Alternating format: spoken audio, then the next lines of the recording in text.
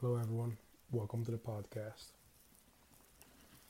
It's been a very good year. Well, it's been a very that slipped out. It's been one interesting year to say the least. However, it looks like we have a change in leadership. We now have the Biden administration in charge of the government, and the current commander in chief Trump is no longer the elected president of the United States. This has been recorded before inauguration, so as of right now, um, Joe Biden is the president elect, not officially sworn in, but he is the next president of the United States. And I think it's a long road we've come in the American system. I started this, in a way due to some frustration of the American process. I saw division, and I saw that those divisions had a way of destroying us. I really believe nations tend to crumble when there is too much internal fighting, when we refuse to listen to one another. And I was worried about that. So it's like, what can we do for a better America? And I was talking more about unity, talking more about how we can work together, how we can change our system from inside out, from top down, from left to right, from right to left. And it's a good day for the American system because, as General Mattis wrote earlier in an op-ed, he said, this is an old general, um, he's lived a long life. He's served under multiple presidents. He's been to combat, and he's been a general for a long time. And he's someone who has not come out and just openly speak ill of the president. He's been someone who has maintained his balance and try to respect the office of the presidency, because for a general legacy, for a general that matters. There's no point in criticizing the commander in chief, even if you no longer work for him. But something general said that really struck a chord with me was, this is the first president in his lifetime that he has witnessed that doesn't care to unite the American people. In fact, he doesn't even pretend to care.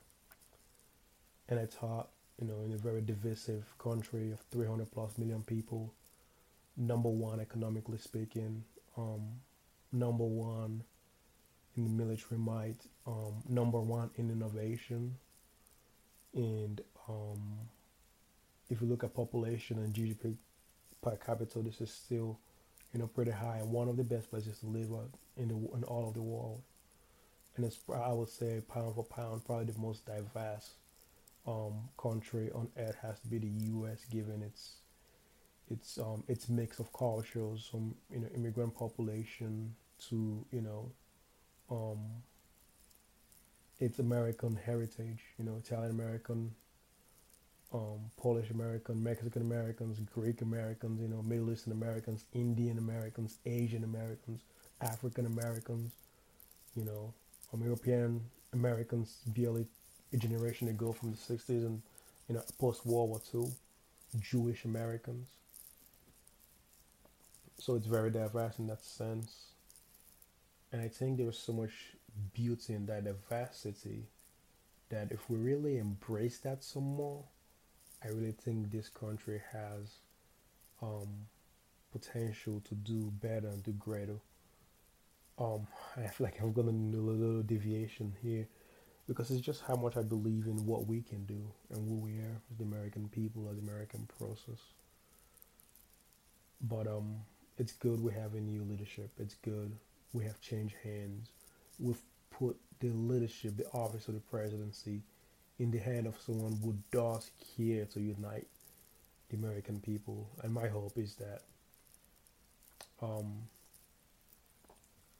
you don't campaign as someone that wants to be an American president and then lead as someone that is otherwise. Because at the end of the day, in my belief, and I think I've spoken this in the earlier podcast, if you run a Senate race and there's, millions of votes and you get 60% and the other person gets, 40% and you win and it was a million votes, don't be so deluded into your thinking that you should only represent 600,000 people when you're representing a million people, right? So the president, yes, he got close to 80 million votes, but the other guy also got 70 plus million votes, right?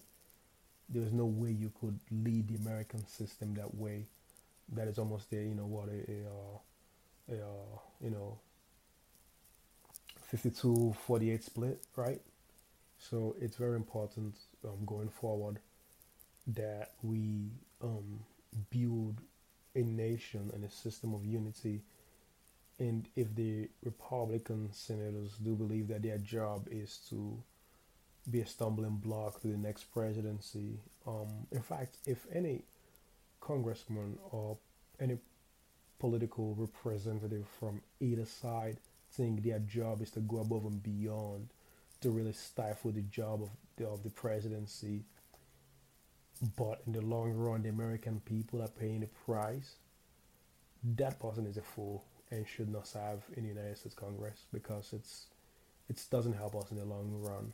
So I don't know what the future holds in the sense of how the Congress will cooperate with the new administration.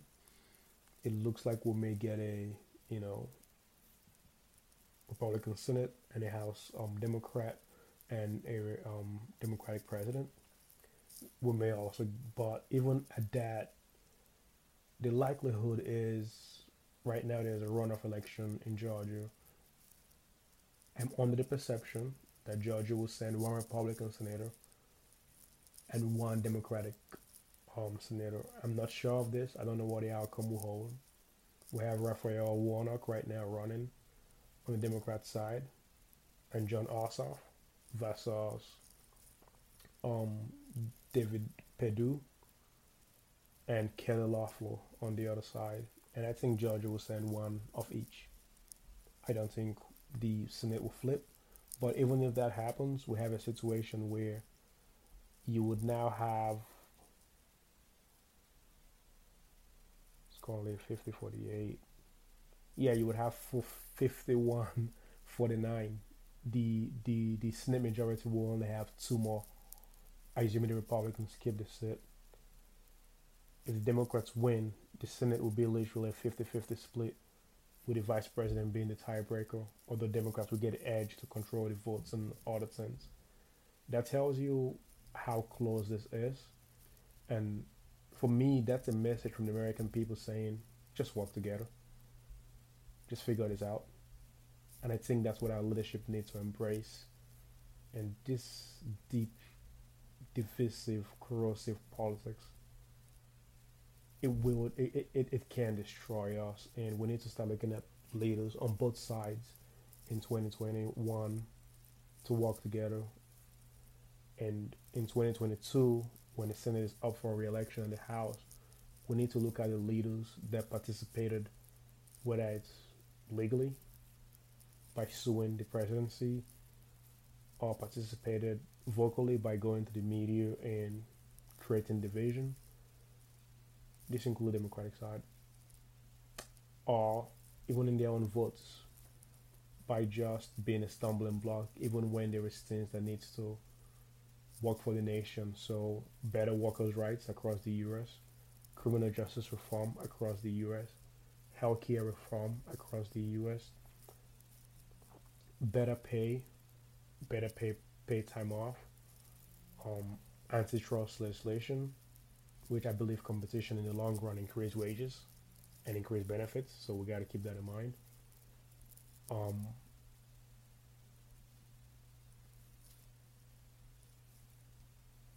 we need to have that unity, and those who are working against that, which I think both sides need this. Like, I want to make more. Pretty sure a white person wants to make more. I'm pretty sure a Democrat wants to make more and keep more of the money, right?